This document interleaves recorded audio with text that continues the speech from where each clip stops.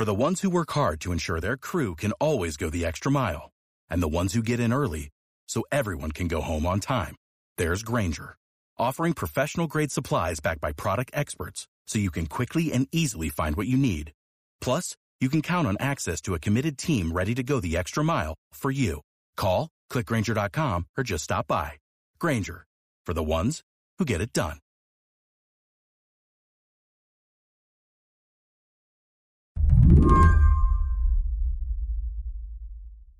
So a couple of weeks ago, something quite extraordinary happened in London, and that was that the United States sent a group of half a dozen senior administration officials, and I have to call them that because I met some of them, and I'm not allowed to say exactly who I met.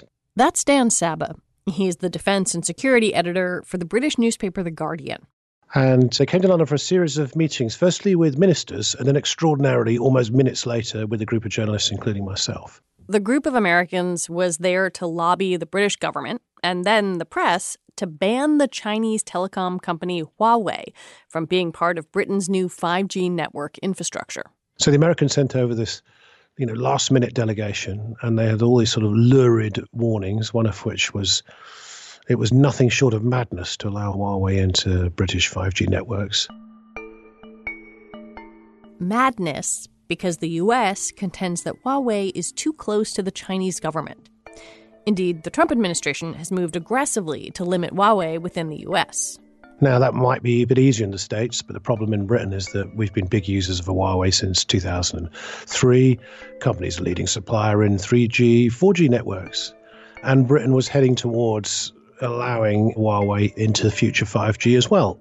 Britain's spy agencies have long been of the view that whatever the risks there are in Huawei, the theoretical risk that the Chinese could engage in backdoor surveillance or get hold of sensitive British data in some way, shape or form through 5G, whatever the risks are, the British intelligence agencies have long believed that they can be contained. And so the Americans came up with some new technical information. That delegation claimed to have some new technical information. And a day later, the Brits said, we've seen that. We worked that out already, guys.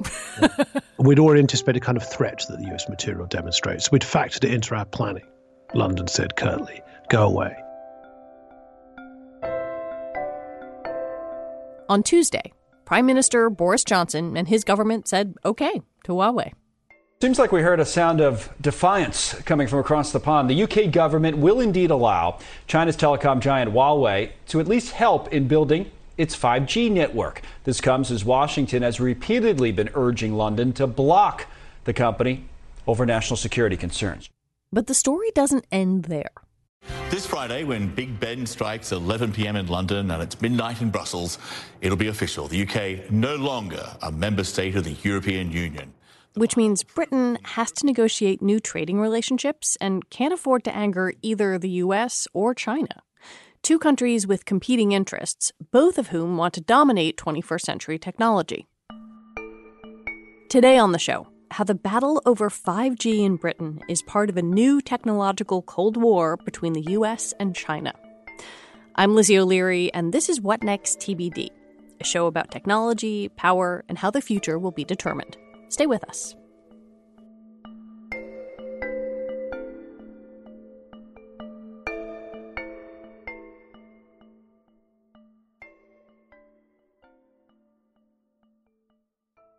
This episode is brought to you by Discover. When it comes to your finances, Discover wants you to know they are the credit card that is always there for you. With 24/7 U.S.-based live customer service, everyone has the option to talk to a real person anytime, day or night. Yep, that means no more waiting for, quote, normal business hours just to get a hold of someone. We are talking real service from real people whenever you need it. Get the customer service you deserve with Discover. Limitations apply. See terms at discover.com/creditcard. Our bodies come in different shapes and sizes, so doesn't it make sense that our weight loss plans should too? That's the beauty of Noom. They build a personal plan that factors in dietary restrictions, medical issues, and other personal needs so your plan works for you. Noom doesn't restrict or shame when you want to treat yourself. Their flexible program focuses on progress instead of perfection. You don't have to give up carbs or anything. And with their daily lessons, you can learn something new about your food choices every day. After just a few days of using the app, I learned how to recognize cues for overeating and how to choose the right foods to feel full. Stay focused on what's important to you with Noom's psychology and biology-based approach. Sign up for your trial today at Noom.com. That's Noom.com. And check out Noom's first ever cookbook, The Noom Kitchen, for 100 healthy and delicious recipes to promote better living. Available to buy now wherever books are sold. Britain and the U.S. aren't alone in their hand-wringing about 5G. Countries all over the world are struggling with the same decisions. How to build this next generation of internet infrastructure, and who can be trusted to build it. The reason we're talking about 5G at all is that it may fundamentally change the way technology works. The promise of 5G has to do with speed.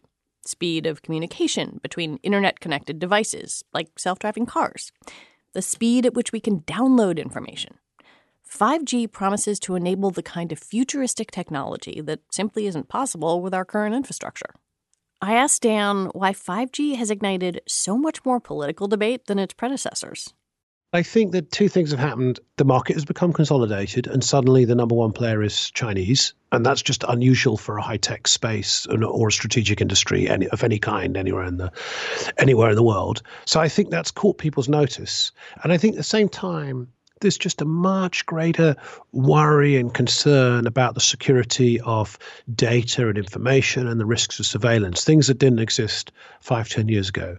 But the thing that's different about 5G, and now here everyone argues about the degree of difference, but one of the reasons 5G is quicker is because the intelligence is not held in the center of the network, in the core, so to speak, as it is in 4G, but the intelligence is distributed to the edge of the network, to the base stations and antennas to some extent. And so that's what helped make it go faster. So some people, the US will say, well, that means the architecture is inherently more vulnerable. Do the Americans have a point that the Chinese government could infiltrate their code, could decide, actually, we do want to use this for intelligence gathering purposes? There is no question that the Chinese state would have the wherewithal to try and probably succeed, to exploit Huawei code, to obtain vast volumes of surveillance data. Even the simple power, by the way, to turn off a 5G network remotely, that can really disable the economy or a country's response to a crisis situation or anything like that. And it's a question about whether any state would want to destroy that company's credibility and its own credibility with what is effectively an avowed or a cyber attack that's discoverable. And I think you've got to remember that this is a world where the covert is strongly favored. So, the first rule of espionage is everyone does it. And the second rule of espionage is don't get caught. And I think the idea here would be if a country engaged in a cyber attack in such a way, corrupted one of its own company's code in such a way that it would become clear it was being used for surveillance, that would be the end of that company, wouldn't it? What exactly will Huawei be contributing to as part of this 5G network? So the big thing about Huawei is it started off as a sort of relatively small player in a highly competitive telecoms equipment market. But over 20 years of serious investment, a long-term strategy, cheap loans with the strong support of the Chinese state, Huawei has gone from being a small player to being number one. And it's got the best 5G equipment, and it's got the cheapest. And in particular, it's really strong in base stations and antennas, all the stuff on the edge of the network, the stuff that your mobile phone connects directly to. Why do Boris Johnson and his ministers see 5G as so important to Britain now and sort of building the new British economy? Well, let's think about it like this. Boris Johnson's just been elected twice over. He was elected as leader of the Conservative Party in the summer and became Prime Minister, although he had no majority at the time. And then he won handsomely a general election on the Get Brexit Done theme in December, and now has a strong majority. But he's made some other promises too, and he's clearly got to deliver, in his mind, he's got to deliver economic growth to show that leaving the European Union was a really good idea, because that is what Boris Johnson is indelibly associated with. And one of the things he's talked about is, gigabit broadband, really fast connectivity, et cetera, et cetera. And 5G is clearly a way to deliver that.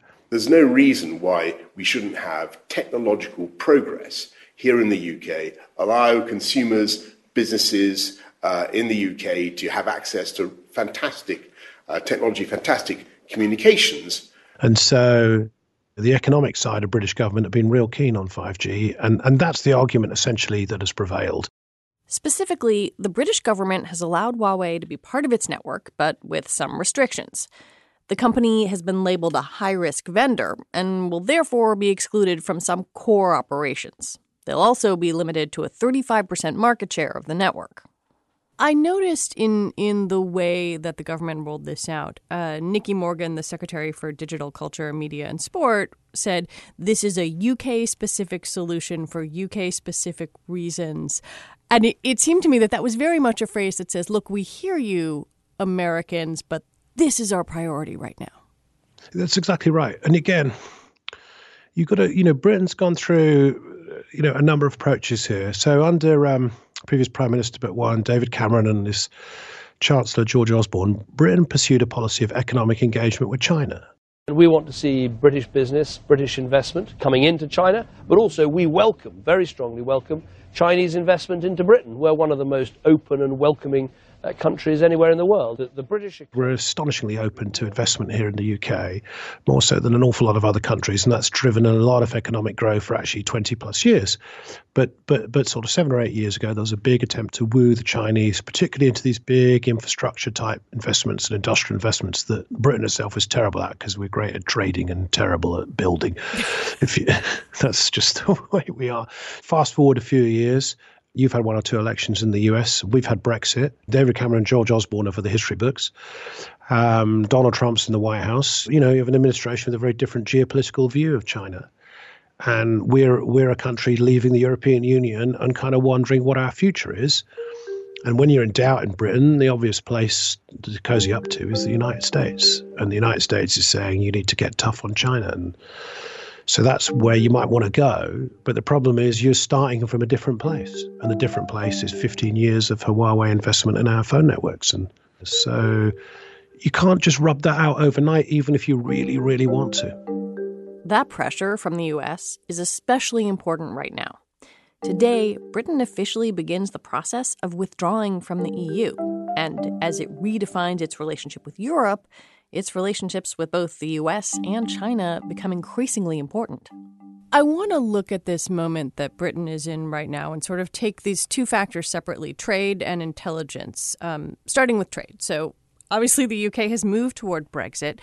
Mm-hmm. Can you explain the transition period that Britain is in right now? Oh, so the transition period is basically like being in the EU with none of the benefits of being in the European Union.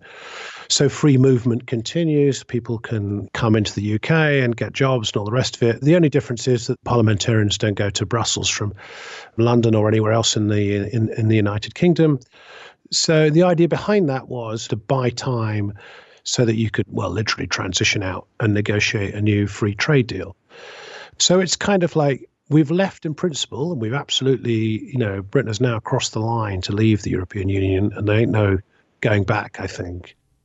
Is Britain jeopardizing a potential new trade agreement with the U.S. by essentially going against American advice on the Huawei deal? Well, this is really crucial.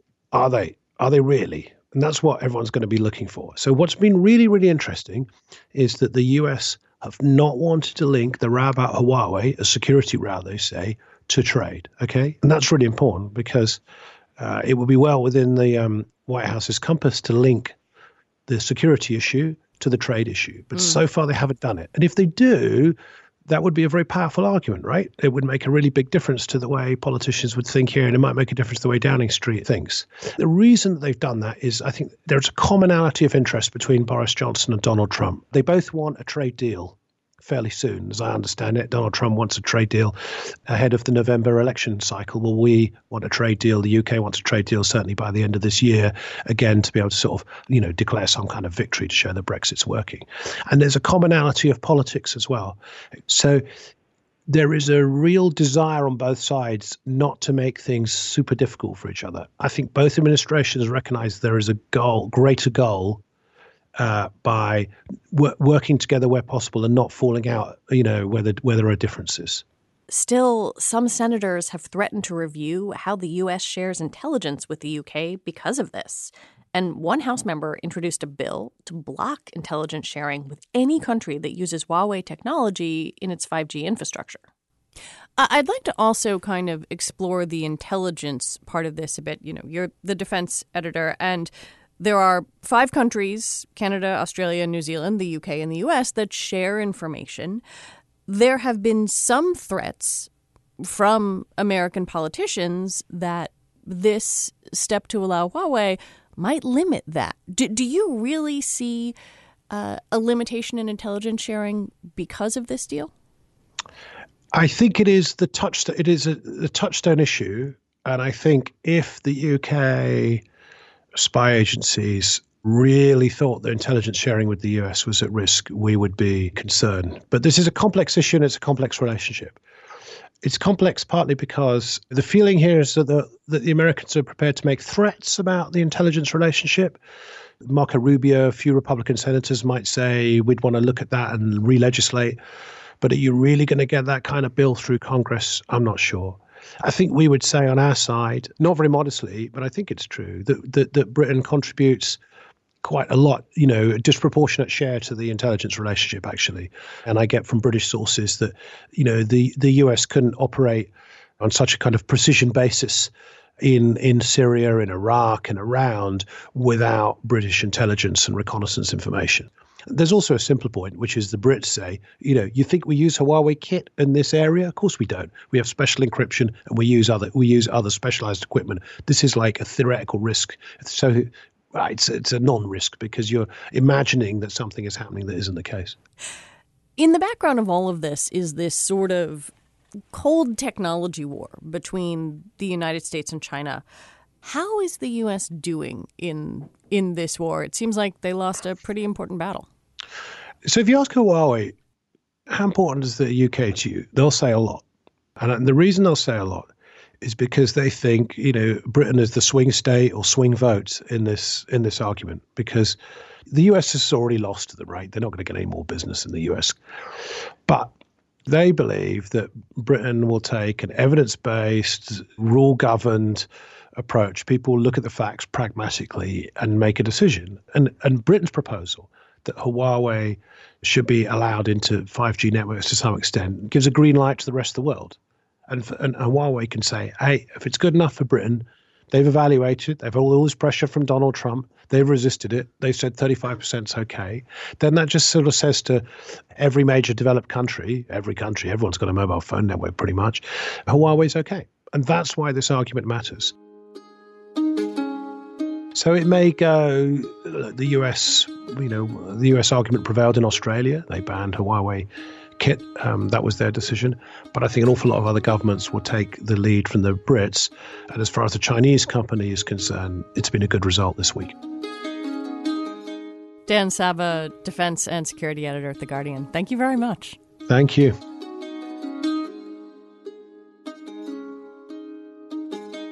All right, that is it for today. What Next TBD is produced by Ethan Brooks and hosted by me, Lizzie O'Leary. And it's part of the larger What Next family. TBD is also part of Future Tense, a partnership of Slate, Arizona State University, and New America.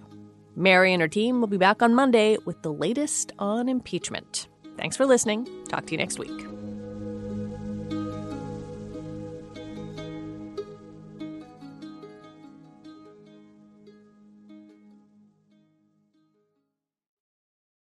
Step into the world of power, loyalty, and luck. I'm gonna make him an offer he can't refuse. With family, cannolis, and spins mean everything. Now, you wanna get mixed up in the family business. Introducing The Godfather at ChumbaCasino.com. Test your luck in the shadowy world of The Godfather slot. Someday, I will call upon you to do a service for me. Play The Godfather, now at ChumbaCasino.com. Welcome to the family. No purchase necessary. VGW Group. Void where prohibited by law. 18+. Terms and conditions apply.